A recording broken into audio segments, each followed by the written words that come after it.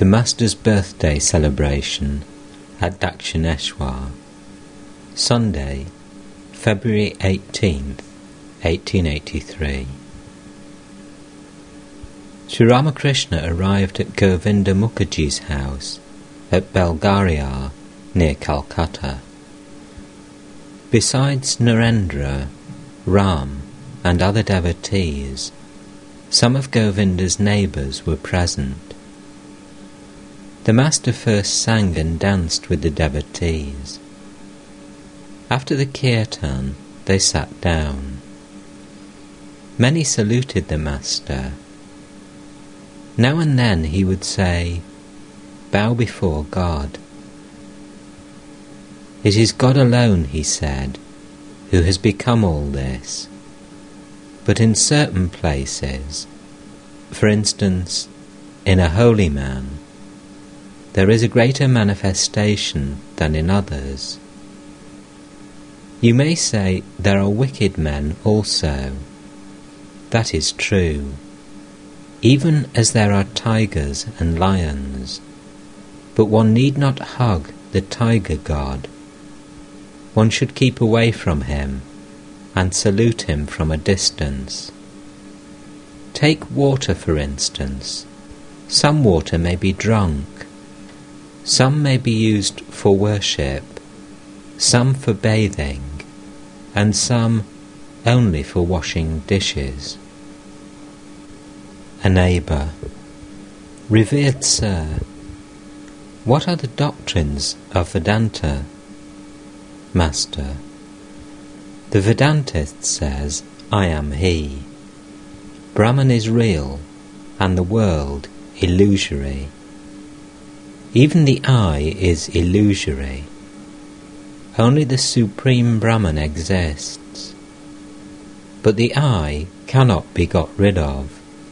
Therefore, it is good to have the feeling, I am the servant of God, His Son, His devotee. For the Kali Yuga, the path of bhakti is especially good. One can realize God through bhakti too. As long as one is conscious of the body, one is also conscious of objects. Form, taste, smell, sound, and touch. These are the objects. It is extremely difficult to get rid of the consciousness of objects, and one cannot realize I am He, as long as one is aware of objects. The sannyasi is very little conscious of worldly objects, but the householder is always engrossed in them. Therefore it is good for him to feel, I am the servant of God. Neighbour: "Sir, we are sinners. What will happen to us?" Master: "All the sins of the body fly away if one chants the name of God and sings His glories. The birds of sin dwell in the tree of the body. Singing the name of God is like clapping your hands. As at the clap of the hands, the birds in the tree fly away, so do our sins disappear at the chanting of God's name and glories. Again, you will find that the water of a reservoir dug in a meadow is evaporated by the heat of the sun. Likewise, the water of the reservoir of sin is dried up by the singing of the name and glories of God. You must practice it every day. The other day at the circus, I saw a horse running at top speed, with an English woman standing on one foot on its back. How much she must have practiced to acquire that skill. Weep at least once to see God. These, then, are the two means. practice, and passionate attachment to God. That is to say, restlessness of the soul to see Him. Sri Ramakrishna began his midday meal with the devotees. It was about 1 o'clock. A devotee sang in the courtyard below, "Awake, mother, awake. How long thou hast been asleep in the lotus of the Muladhara. Fulfill thy secret function, mother. Rise to the 1,000-petal lotus within the head, where mighty Shiva has his dwelling. Swiftly pierce the 6 lotuses, and take away my grief, O essence of consciousness." Hearing the song, Sri Ramakrishna went into samadhi. His whole body became still, and his hand remained touching the plate of food. He could eat no more. After a long time his mind came down partially to the plane of the sense world, and he said, "I want to go downstairs." A devotee led him down very carefully. Still in an abstracted mood, he sat near the singer. The song had ended. The master said to him very humbly, "Sir, I want to hear the chanting of the mother's name again." The musician sang, "Awake, mother, awake. How long thou hast been asleep in the lotus of the Muladhara." The master again went into ecstasy. February 25th, 1883. After his noon meal, the master conversed with the devotees. Ram, Kedar, Nityagopal, M, and others had arrived from Calcutta. Rakhal, Harish, Latu, and Hazra were living with the master. Mr. Chowdhury, who had 3 or 4 university degrees and was a government officer, was also present. He had recently lost his wife and had visited the master several times for peace of mind. Master to Ram and the other devotees. Devotees like Rakhal, Narendra, and Bhavanath may be called Nitya Siddha. Their spiritual consciousness has been awake since their very birth. They assume human bodies only to impart spiritual illumination to others. There is another class of devotees, known as Kripa Siddha, that is to say, those on whom the grace of God descends all of a sudden, and who at once attain His vision and knowledge. Such people may be likened to a room that has been dark 1,000 years, which, when a lamp is brought into it, becomes light immediately, not little by little. Those who lead a householder's life should practice spiritual discipline. They should pray eagerly to God in solitude. To Mr. Chowdhury, God cannot be realized through scholarship. Who indeed can understand the things of the Spirit through reason? No, all should strive for devotion to the lotus feet of God. Infinite are the glories of God. How little can you fathom them? Can you ever find out the meaning of God's ways? Bhishma was none other than one of the 8 Vasus, but even he shed tears on his bed of arrows. He said, "How astonishing! God Himself is the companion of the Pandava brothers, and still there is no end to their troubles and sorrows. Who can ever understand the ways of God? A man thinks, I have practiced a little prayer and austerity, so I have gained a victory over others. But victory and defeat lie with God. I have seen a prostitute dying in the Ganges and retaining consciousness to the end. Mr. Chowdhury: how can one see God? Master: not with these eyes.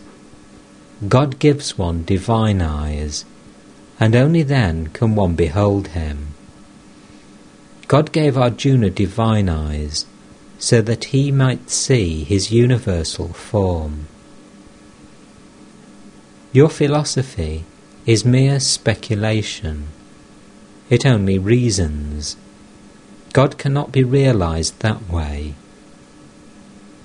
God cannot remain unmoved if you have raga bhakti, that is, love of God with passionate attachment to him. Do you know how fond God is of his devotees' love? It is like the cow's fondness for fodder mixed with oil cake. The cow gobbles it down greedily. Raga bhakti is pure love of God, a love that seeks God alone, and not any worldly end. Prahlada had it. Suppose you go to a wealthy man every day, but you seek no favour of him. You simply love to see him. If he wants to show you favour, you say, "No, sir, I don't need anything. I come just to see you." Such is love of God for its own sake. You simply love God and don't want anything from him in return. Saying this, the Master sang, "Though I am never loath to grant salvation, I hesitate indeed to grant pure love. Whoever wins pure love surpasses all. He is adored by men. He triumphs over the three worlds." He continued, "The gist of the whole thing is that one must develop passionate yearning for God and practice discrimination and renunciation." Mr. Chowdhury: Sir, is it not possible to have the vision of God without the help of a guru? Master: Satchidananda himself is the guru. At the end of Shava Sadhana, just when the vision of the Ishta is about to take place, the guru appears before the aspirant and says to him, "Behold, there is your Ishta." Saying this, the guru merges in the Ishta. He who is the guru is also the Ishta. The guru is the thread that leads to God. Women perform a ritualistic worship known as Anantavrata, the object of the worship being the infinite. But actually, the deity worshipped is Vishnu. In him are the infinite forms of God. To Ram and the other devotees: if you asked me which form of God you should meditate upon, I should say, fix your attention on that form which appeals to you most.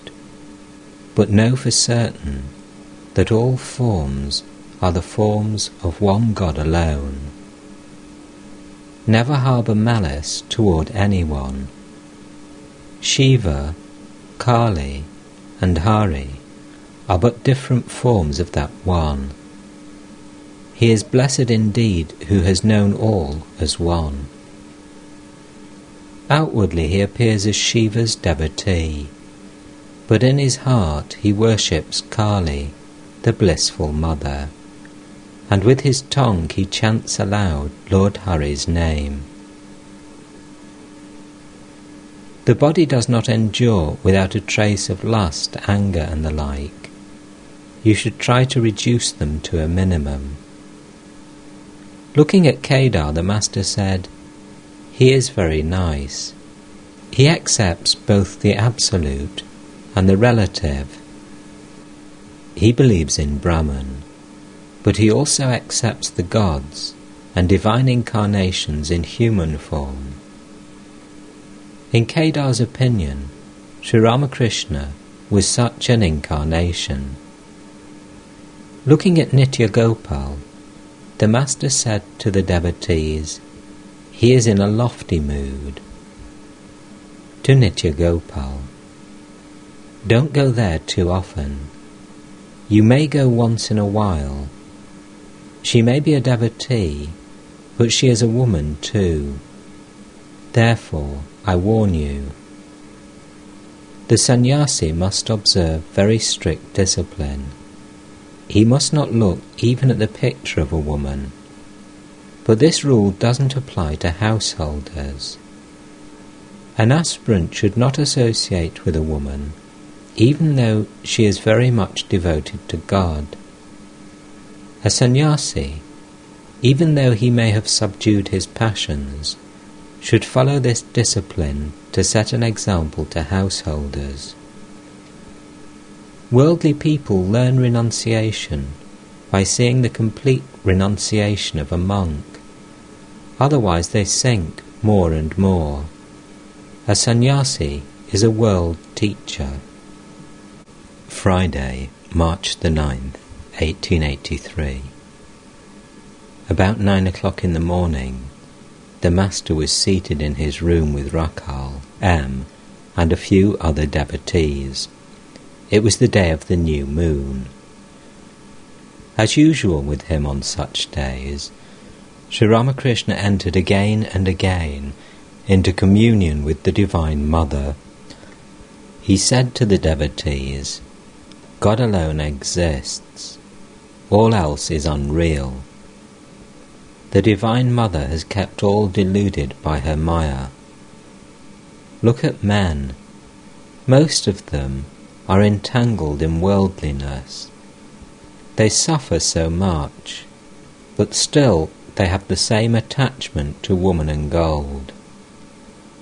The camel eats thorny shrubs, and blood gushes from its mouth, but still it will eat thorns. While suffering pain at the time of delivery, a woman says, 'Ah, I shall never go to my husband again,' but afterwards she forgets. The truth is that no one seeks God. There are people who eat the prickly leaves of the pineapple and not the fruit." Devotee: "Sir, why has God put us in the world?" Master: "The world is the field of action. Through action one acquires knowledge. The Guru instructs the disciple to perform certain works and refrain from others. Again, he advises the pupil to perform action without desiring the result.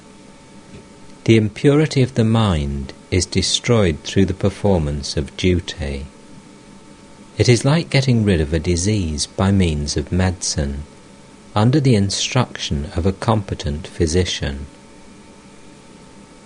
Why doesn't God free us from the world? Ah, He will free us when the disease is cured.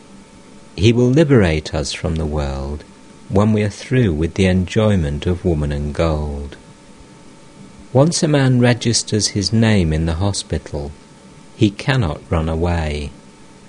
The doctor will not let him go away unless his illness is completely cured." During these days, Sri Ramakrishna's heart overflowed with motherly love, like the love Yashoda felt for Krishna. So he kept Rakhal with him.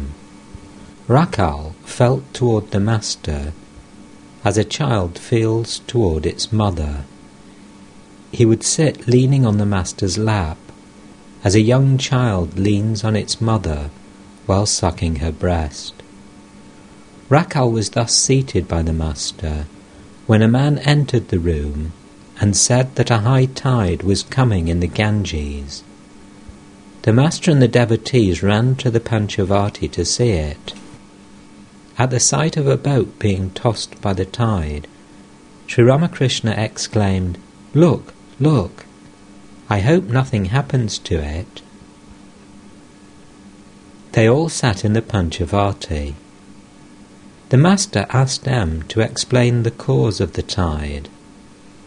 M drew on the ground the figures of the sun, moon and earth, and tried to explain gravitation, ebb tide, flood tide, new moon, full moon, eclipse, and so forth. Master to M: "Stop it. I can't follow you. It makes me dizzy. My head is aching." "Well, how can they know of things so far off? You see, during my childhood I could paint well, but arithmetic would make my head spin. I couldn't learn simple arithmetic." Sri Ramakrishna returned to his room with the devotees. Looking at a picture of Yashoda on the wall, he said, "It is not well done. She looks like a garland seller." The Master enjoyed a nap after his noon meal. Adhar and other devotees gradually gathered. This was Adhar's first visit. He was a deputy magistrate and about 30 years old. Adhar to the Master: "Sir, I have a question to ask. Is it good to sacrifice animals before the deity? It certainly involves killing." Master: "The Shastra prescribes sacrifice on special occasions. Such sacrifice is not harmful.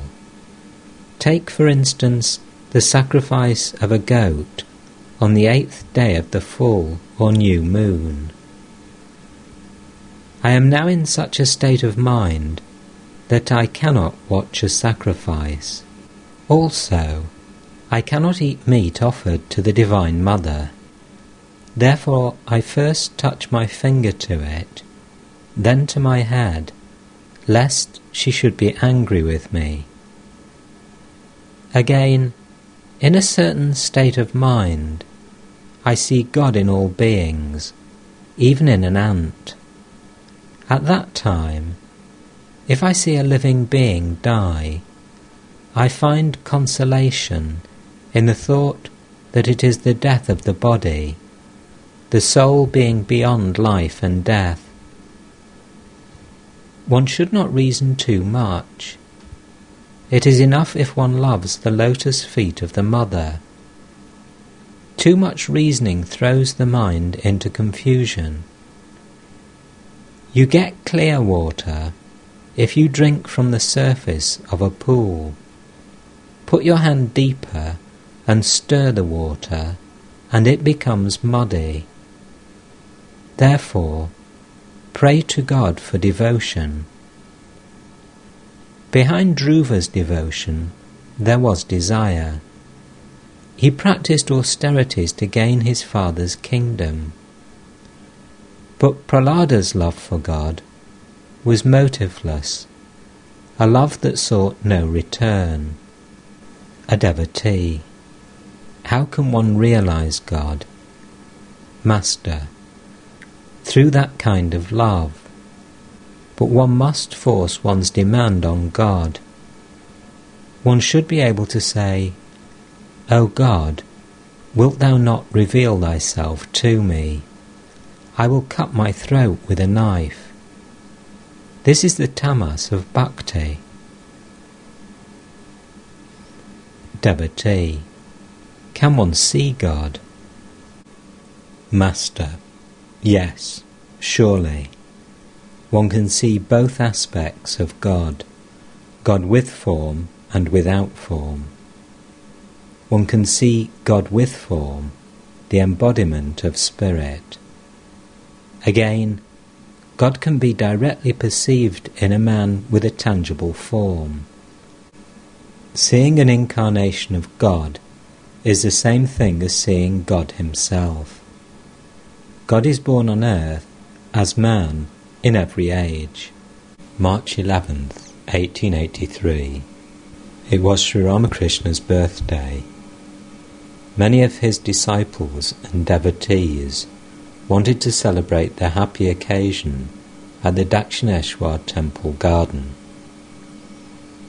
From early morning, the devotees streamed in, alone or in parties.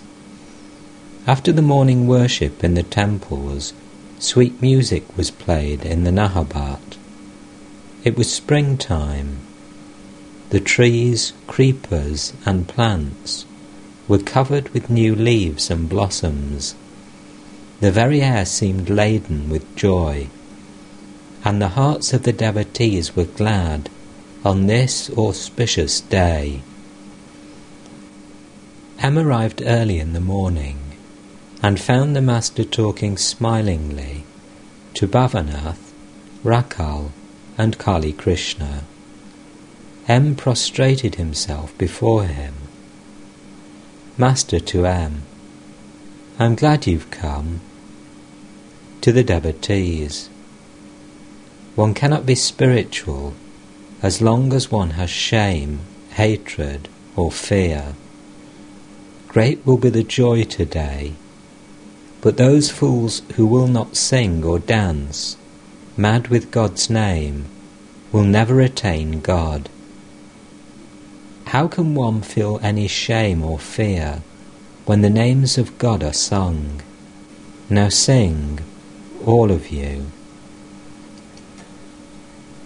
Bhavanath and his friend Kali Krishna sang. Thrice blessed is this day of joy. May all of us unite, O Lord, to preach thy true religion here in India's holy land. Thou dwellest in each human heart. Thy name, resounding everywhere, fills the four corners of the sky. Today thy devotees proclaim thy boundless majesty.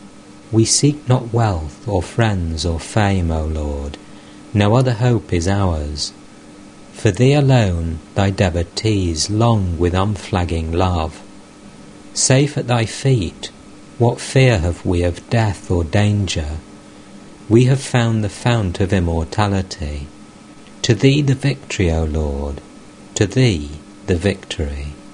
As Sri Ramakrishna listened to the song with folded hands, his mind soared to a far-off realm. He remained absorbed in meditation a long time. After a while, Kali Krishna whispered something to Bhavanath. Then he bowed before the Master and rose.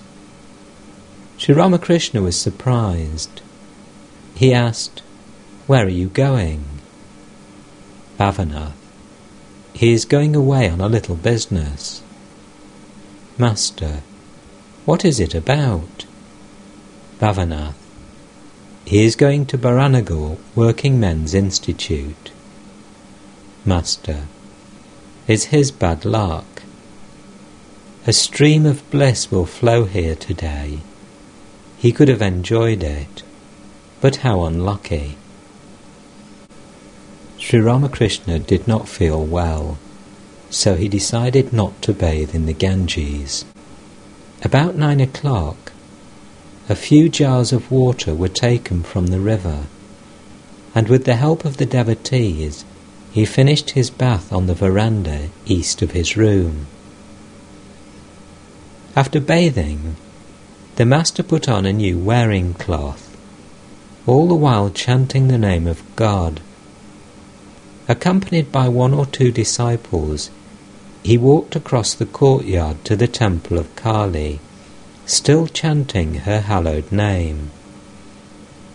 His eyes had an indrawn look, like that of a bird hatching her eggs. On entering the temple, he prostrated himself before the image and worshipped the Divine Mother. But he did not observe any ritual of worship.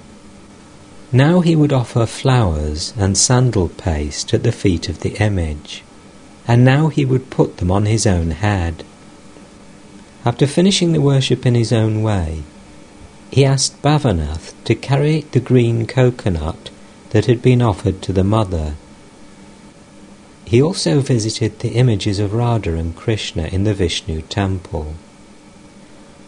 When the master returned to his room, he found that other devotees had arrived. Among them, Ram, Nitya Gopal, and Kedar. They all saluted the master, who greeted them cordially. He asked Nitya Gopal, "Will you eat something now?" "Yes," the devotee answered. Nitya Gopal, who was 23 or 24 years old and unmarried, was like a child. His mind was always soaring in the spiritual realm. He visited the master, sometimes alone and sometimes in Ram's company. The master had observed the spiritual state of his mind and had become very fond of him. He remarked now and then that Nitya Gopal was in the state of a Paramahamsa. After Nitya Gopal had finished eating, the master took him aside and gave him various instructions. A certain woman, about 31 years old and a great devotee, often visited Sri Ramakrishna and held him in high respect. She had been much impressed by Nitya Gopal's spiritual state, and, looking upon him as her own son, often invited him to her house. Master to Nitya Gopal: "Do you go there?" Nitya Gopal, like a child: "Yes, I do. She takes me." Master: "Beware, holy man. Go there once in a great while, but not frequently. Otherwise you will slip from the ideal. Maya is nothing but woman and gold. A holy man must live away from woman. All sink there. Even Brahma and Vishnu struggle for life in that whirlpool." Nitya Gopal listened to these words attentively. M to himself: "How strange! This young man has developed the state of a Paramahamsa. That is what the master says now and then. Is there still a possibility of his falling into danger in spite of his high spiritual state? What an austere rule is laid down for a sadhu. He may slip from his ideal by associating intimately with women. How can an ordinary man expect to attain liberation unless such a high ideal is set by holy men? The woman in question is very devout, but still there is danger. Now I understand why Chaitanya punished his disciple, the younger Haridas, so severely. In spite of his teacher's prohibition, Haridas conversed with a widow devotee. But he was a sannyasi. Therefore Chaitanya banished him. What a severe punishment! How hard is the rule for one who has accepted the life of renunciation! Again, what love the Master cherishes for this devotee! He is warning him even now, lest he should run into danger in the future. Beware, holy man. These words of the Master echoed in the hearts of the devotees, like the distant rumbling of thunder. The Master went with the devotees to the northeast veranda of his room. Among them was a householder from the village of Dakshineshwar, who studied Vedanta philosophy at home. He had been discussing Om with Kedar before the Master.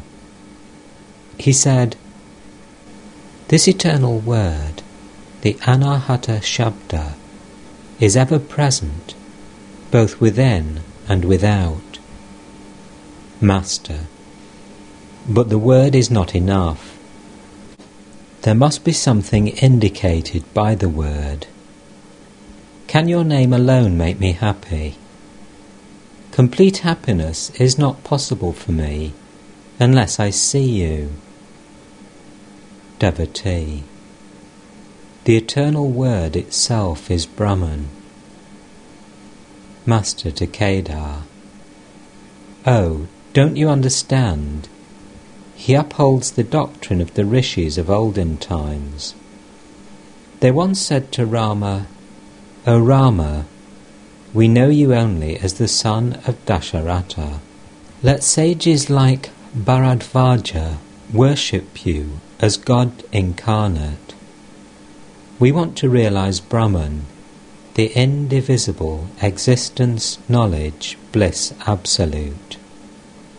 At these words, Rama smiled and went away. Kedar: "Those rishis could not recognize Rama as an incarnation of God. They must have been fools." Master, seriously: "Please don't say such a thing. People worship God according to their tastes and temperaments. The mother cooks the same fish differently for her children, that each one may have what suits his stomach. For some she cooks the rich dish of pilau, but not all the children can digest it. For those with weak stomachs, she prepares soup. Some again like fried fish or pickled fish. It all depends on one's tastes." The rishis followed the path of jnana. Therefore they sought to realize Brahman, the indivisible existence, knowledge, bliss absolute. But those who follow the path of devotion seek an incarnation of God to enjoy the sweetness of bhakti. The darkness of the mind disappears when God is realized. In the Purana, it is said that it was as if 100 suns were shining when Rama entered the court. Why then weren't the courtiers burnt up? It was because the brilliance of Rama was not like that of a material object. As the lotus blooms when the sun rises, so the lotus of the heart of the people assembled in the court burst into blossom. As the Master uttered these words, standing before the devotees, he suddenly fell into an ecstatic mood. His mind was withdrawn from external objects. No sooner did he say, "The lotus of the heart burst into blossom," than he went into deep samadhi. He stood motionless, his countenance beaming, and his lips parted in a smile. After a long time he returned to the normal consciousness of the world. He drew a long breath and repeatedly chanted the name of Rama, every word showering nectar into the hearts of the devotees. The Master sat down, the others seating themselves around him. Master to the devotees: ordinary people do not recognize the advent of an incarnation of God. He comes in secret. Only a few of his intimate disciples can recognize him. That Rama was both Brahman Absolute and a perfect incarnation of God in human form was known only to 12 rishis. The other sages said to him, "Rama, we know you only as Dasharatha's son." Can everyone comprehend Brahman, the indivisible existence, knowledge, bliss absolute? He alone has attained perfect love of God, who, having reached the Absolute, keeps himself in the realm of the relative in order to enjoy the divine Leela. A man can describe the ways and activities of the Queen if he has previously visited her in England.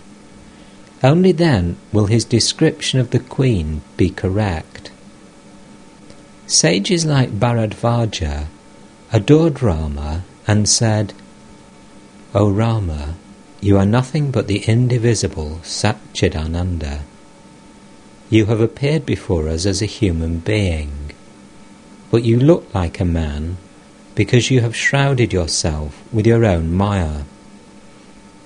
These rishis were great devotees of Rama and had supreme love for God.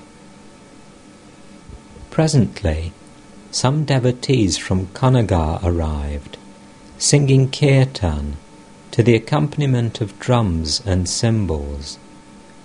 As they reached the northeast veranda of Sri Ramakrishna's room, the master joined in the music, dancing with them, intoxicated with divine joy. Now and then he went into samadhi, standing still as a statue. While he was in one of these states of divine unconsciousness, the devotees put thick garlands of jasmine around his neck. The enchanting form of the Master reminded the devotees of Chaitanya, another incarnation of God. The Master passed alternately through 3 moods of divine consciousness: the inmost, when he completely lost all knowledge of the outer world; the semi-conscious, when he danced with the devotees in an ecstasy of love; and the conscious, when he joined them in loud singing. It was indeed a sight for the gods. To see the Master standing motionless in samadhi, with fragrant garlands hanging from his neck, his countenance beaming with love, and the devotees singing and dancing around him. When it was time for his noon meal, Sri Ramakrishna put on a new yellow cloth and sat on the small couch.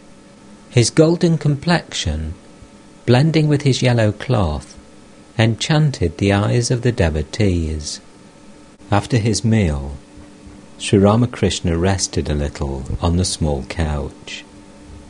Inside and outside his room crowded the devotees, among them Kedar, Suresh, Ram, Manamohan, Girindra, Rakhal, Bhavanath, and M. Rakhal's father was also present. A Vaishnava Goswami was seated in the room. The Master said to him, "Well, what do you say? What is the way?" Goswami: "Sir, the chanting of God's name is enough. The scriptures emphasize the sanctity of God's name for the Kali Yuga." Master: "Yes, there is no doubt about the sanctity of God's name.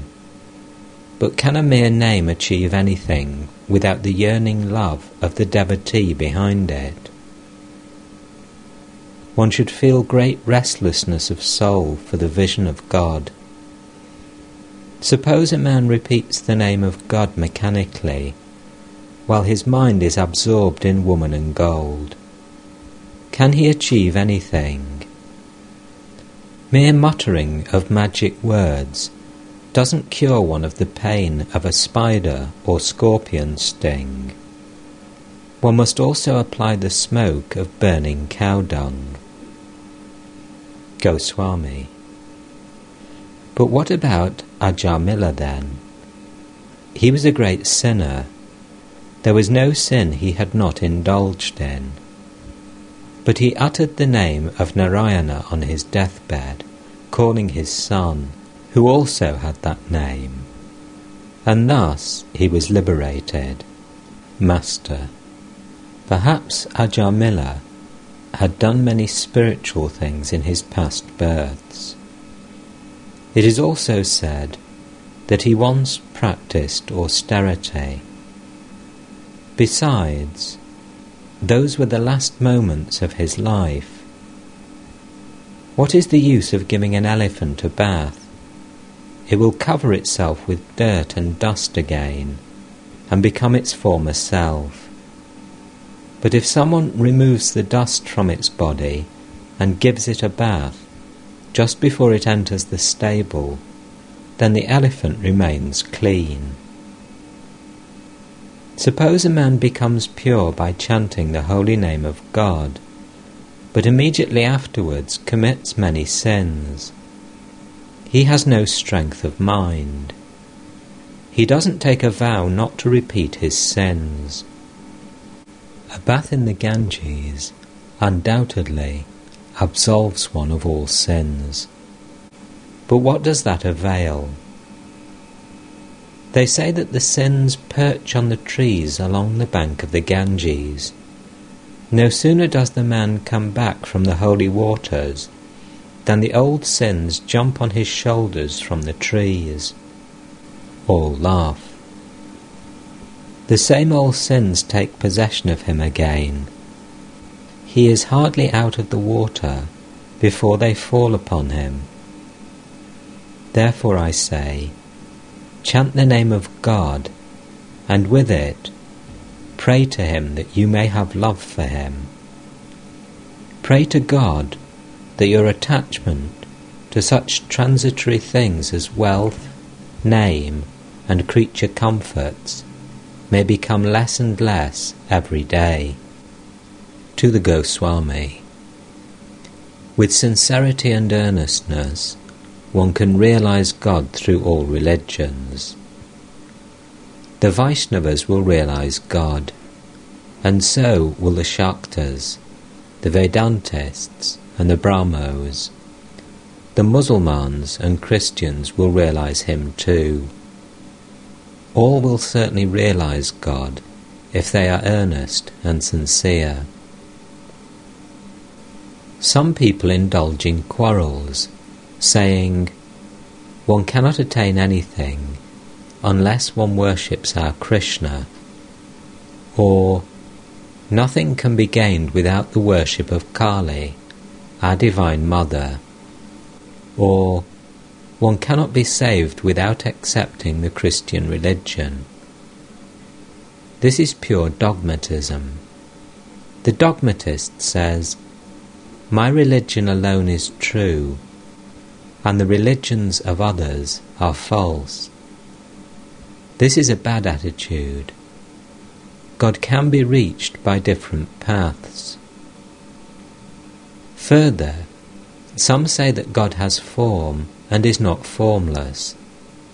Thus they start quarrelling. A Vaishnava quarrels with a Vedantist. One can rightly speak of God only after one has seen him.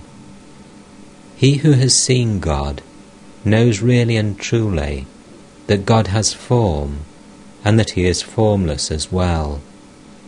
He has many other aspects that cannot be described. Once some blind men chanced to come near an animal that someone told them was an elephant. They were asked what the elephant was like. The blind men began to feel its body. One of them said the elephant was like a pillar. He had touched only its leg. Another said it was like a winnowing fan. He had touched only its ear. In this way the others, having touched its tail or belly, gave their different versions of the elephant. Just so, a man who has seen only one aspect of God limits God to that alone. It is his conviction that God cannot be anything else. To the Goswami, how can you say that the only truth about God is that he has form? It is undoubtedly true that God comes down to earth in human form, as in the case of Krishna. And it is true as well that God reveals himself to his devotees in various forms. But it is also true that God is formless. He is the indivisible existence, knowledge, bliss absolute. He has been described in the Vedas both as formless and as endowed with form. He is also described there both as attributeless and as endowed with attributes. Do you know what I mean? Satchidananda is like an infinite ocean. Intense cold freezes the water into ice, which floats on the ocean in blocks of various forms.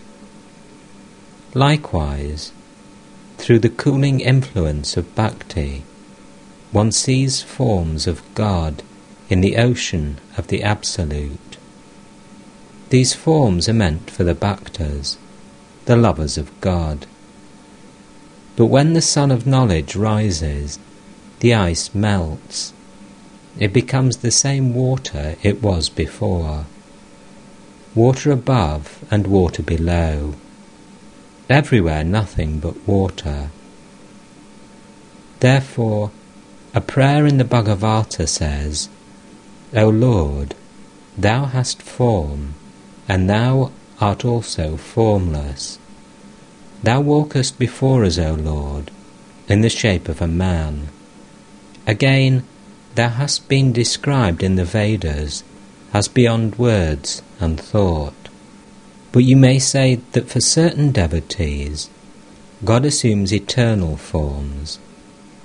There are places in the ocean where the ice doesn't melt at all. It assumes the form of quartz. Kedar. It is said in the Bhagavata that Vyasa asked God's forgiveness for his 3 transgressions. He said, O Lord, thou art formless, but I have thought of thee in my meditation as endowed with form. Thou art beyond speech, but I have sung thee hymns. Thou art the all-pervading Spirit, but I have made pilgrimages to sacred places. Be gracious, O Lord, and forgive these 3 transgressions of mine. Master. Yes, God has form, and he is formless too. Further, he is beyond both form and formlessness. No one can limit him. Rakal's father was sitting in the room. At that time, Rakal was staying with the master. After his mother's death, his father had married a second time. Now and then he came to Dakshineshwar because of Rakal's being there. He didn't raise much objection to his sons living with the master. Being a wealthy man of the world, he was always involved in litigation. There were lawyers and deputy magistrates among Sri Ramakrishna's visitors. Rakal's father found it profitable to cultivate their acquaintance, since he expected to be benefited by their counsels in worldly matters. Now and then the master cast a glance at Rakal's father. It was his cherished desire that Rakhal should live with him permanently at Dakshineshwar. Master to Rakhal's father and the devotees. Ah, what a nice character Rakhal has developed. Look at his face, and every now and then you will notice his lips moving. Inwardly he repeats the name of God, and so his lips move. Youngsters like him belong to the class of the ever-perfect. They are born with God consciousness. No sooner do they grow a little older than they realize the danger of coming in contact with the world. There is the parable of the Homar bird in the Vedas. The bird lives high up in the sky and never descends to earth. It lays its egg in the sky, and the egg begins to fall. But the bird lives in such a high region that the egg hatches while falling. The fledgling comes out and continues to fall, but it is still so high that while falling it grows wings and its eyes open.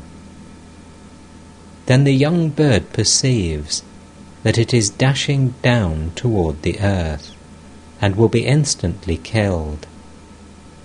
The moment it sees the ground, it turns and shoots up towards its mother in the sky. Then its one goal is to reach its mother. Youngsters like Rakhal are like that bird. From their very childhood they are afraid of the world, and their one thought is how to reach the mother, how to realize God.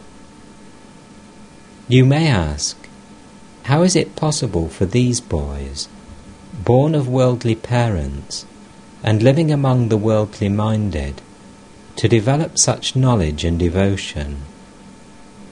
It can be explained. If a pea falls into a heap of dung, it germinates into a pea plant nonetheless. The peas that grow on that plant serve many useful purposes. Because it was sown in dung, will it produce another kind of plant? Ah, what a sweet nature Rakhal has nowadays.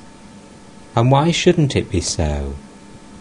If the yam is a good one, its shoots also become good. All laugh.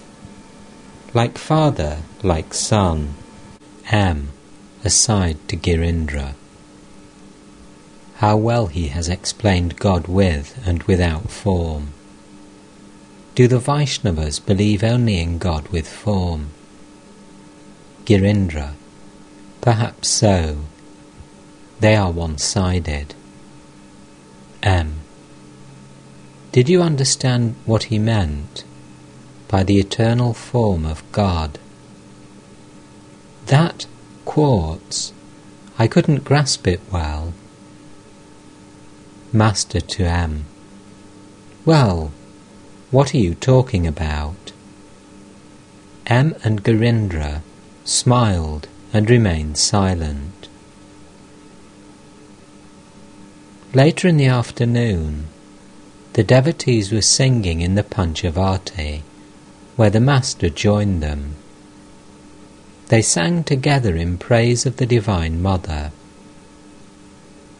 High in the heaven of the Mother's feet, my mind was soaring like a kite, when came a blast of sin's rough wind that drove it swiftly toward the earth.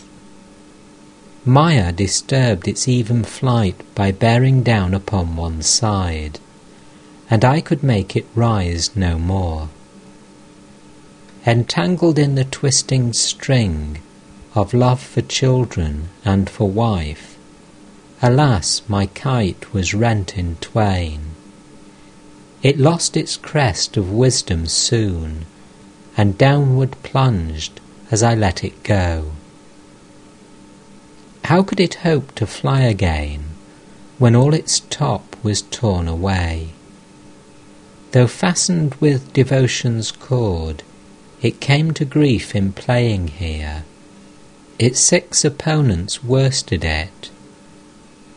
Now Naresh Chandra rues this game of smiles and tears, and thinks it better never to have played at all.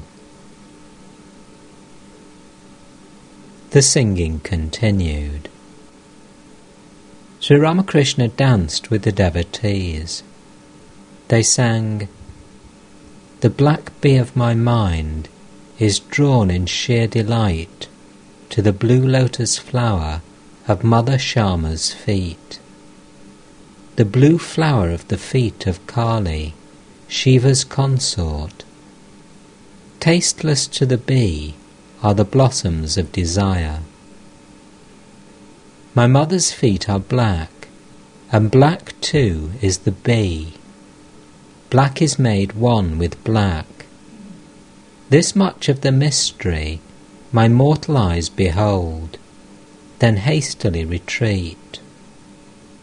But Kamalakanta's hopes are answered in the end. He swims in the sea of bliss, unmoved by joy or pain." The kirtan went on. "O Mother, what a machine is this that thou hast made! What pranks thou playest with this toy, 3.5 cubits high! Hiding thyself within, thou holdest the guiding string. But the machine, not knowing it, still believes it moves by itself. Whoever finds the mother remains a machine no more. Yet some machines have even bound the mother herself with the string of love." It was a very happy day for all. The master, accompanied by M, was coming back to his room when he met Trilokya, a Brahmo devotee, on the way. Trilokya bowed before the master. "Master, they are singing in the Panchavati. Won't you go there?" Trilokya, "What shall I do there?" Master, "Why, you will enjoy the music." Trilokya, "I have been there already." Master, Well, that's good."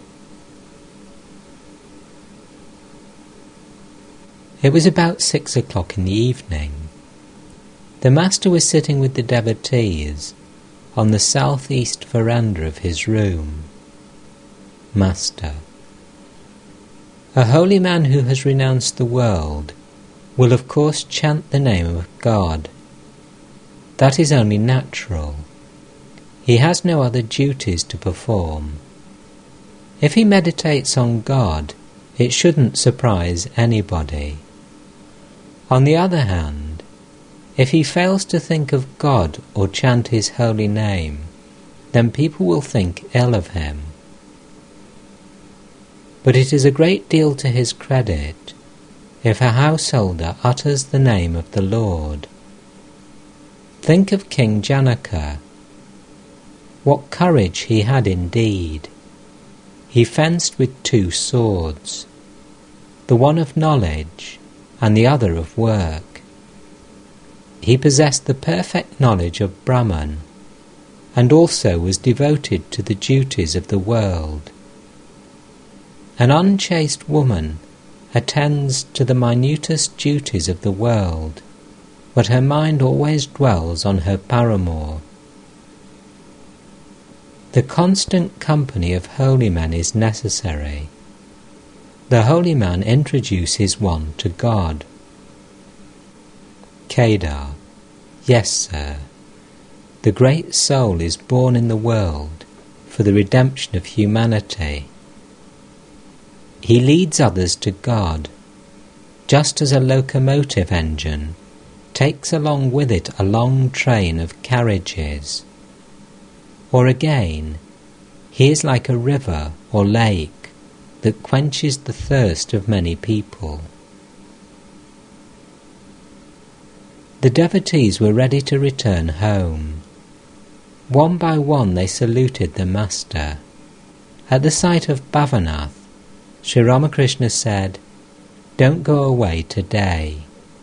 The very sight of you inspires me." Bhavanath had not yet entered into worldly life. A youth of 20, he had a fair complexion and handsome features. He shed tears of joy on hearing the name of God. The Master looked on him as the embodiment of Narayana. Thursday, March the 29th, 1883.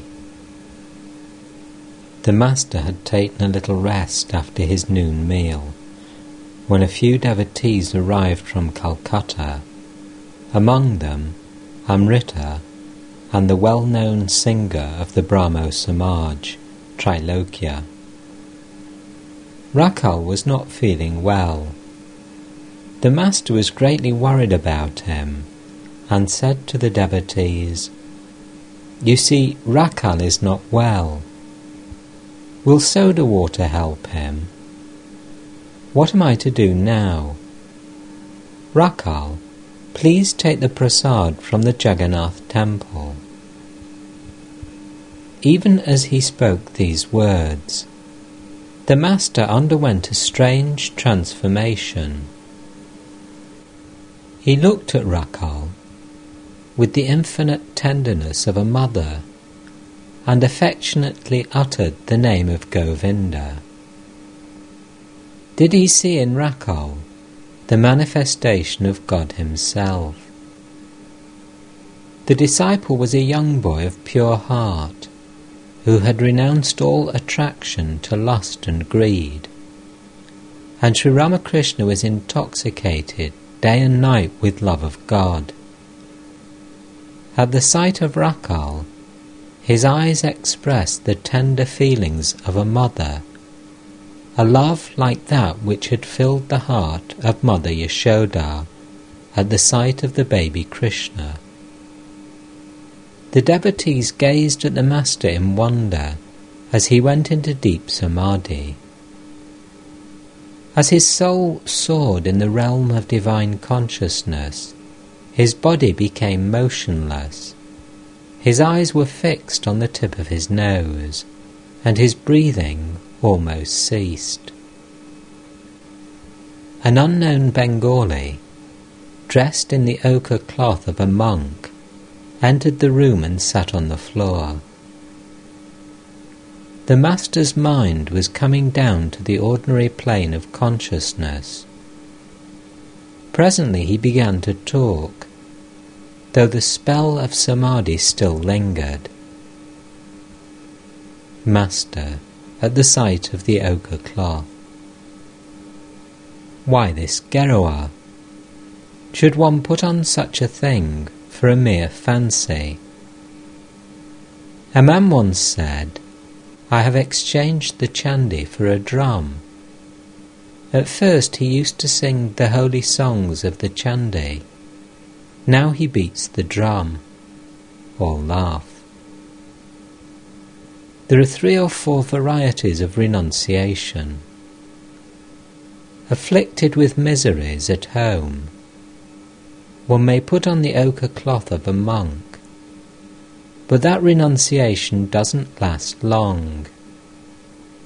Again, a man out of work puts on an ochre wearing cloth and goes off to Benares. After 3 months he writes home, "I have a job here. I shall come home in a few days. Don't worry about me." Again, a man may have everything he wants. He lacks nothing, yet he does not enjoy his possessions. He weeps for God alone. That is real renunciation. No lie of any sort is good. A false garb, even though a holy one, is not good. If the outer garb does not correspond to the inner thought, it gradually brings ruin. uttering false words or doing false deeds, one gradually loses all fear. Far better is the white cloth of a householder. Attachment to worldliness, occasional lapses from the ideal, and an outer garb of Geruah, how dreadful! It is not proper for a righteous person to tell a lie or do something false, even in a dramatic performance. Once I went to Keshav's house to see the performance of a play called Nava Vrindavan. They brought something on the stage which they called the cross. Another actor sprinkled water, which they said was the water of peace. I saw a third actor staggering and reeling in the role of a drunkard. A Brahmo devotee. It was K. Master: it is not good for a devotee to play such parts. It is bad for the mind to dwell on such subjects for a long while. The mind is like white linen, fresh from the laundry. It takes the colour in which you dip it. If it is associated with falsehood for a long time, it will be stained with falsehood. Another day, I went to Keshav's house to see the play called Nimai Sannyas. Some flattering disciples of Keshav spoiled the whole performance. One of them said to Keshav, "You are the Chaitanya of the Kali Yuga." Keshav pointed to me and asked with a smile, "Then who is he?" I replied, "Why, I am the servant of your servant. I am a speck of dust at your feet." Keshav had a desire for name and fame. To Amrita and Trilokya. Youngsters like Narendra and Rakal are ever perfect. Every time they are born, they are devoted to God. An ordinary man acquires a little devotion after austerities and a hard struggle, but these boys have love of God from the very moment of their birth. They are like the natural image of Shiva, which springs forth from the earth and is not set up by human hands. The ever-perfect form a class by themselves. Not all birds have crooked beaks. The ever-perfect are never attached to the world. There is the instance of Prahlada. Ordinary people practice spiritual discipline and cultivate devotion to God, but they also become attached to the world and are caught in the glamour of woman and gold. They are like flies, which sit on a flower or a sweetmeat and light on filth as well. But the ever-perfect are like bees, which light only on flowers and sip the honey. The ever-perfect drink only the nectar of divine bliss. They are never inclined to worldly pleasures. The devotion of the ever-perfect is not like the ordinary devotion that one acquires as a result of strenuous spiritual discipline. Ritualistic devotion consists in repeating the name of God and performing worship in a prescribed manner. It is like crossing a rice field in a roundabout way along the bulk. Again, it is like reaching a nearby village by boat in a roundabout way along a winding river.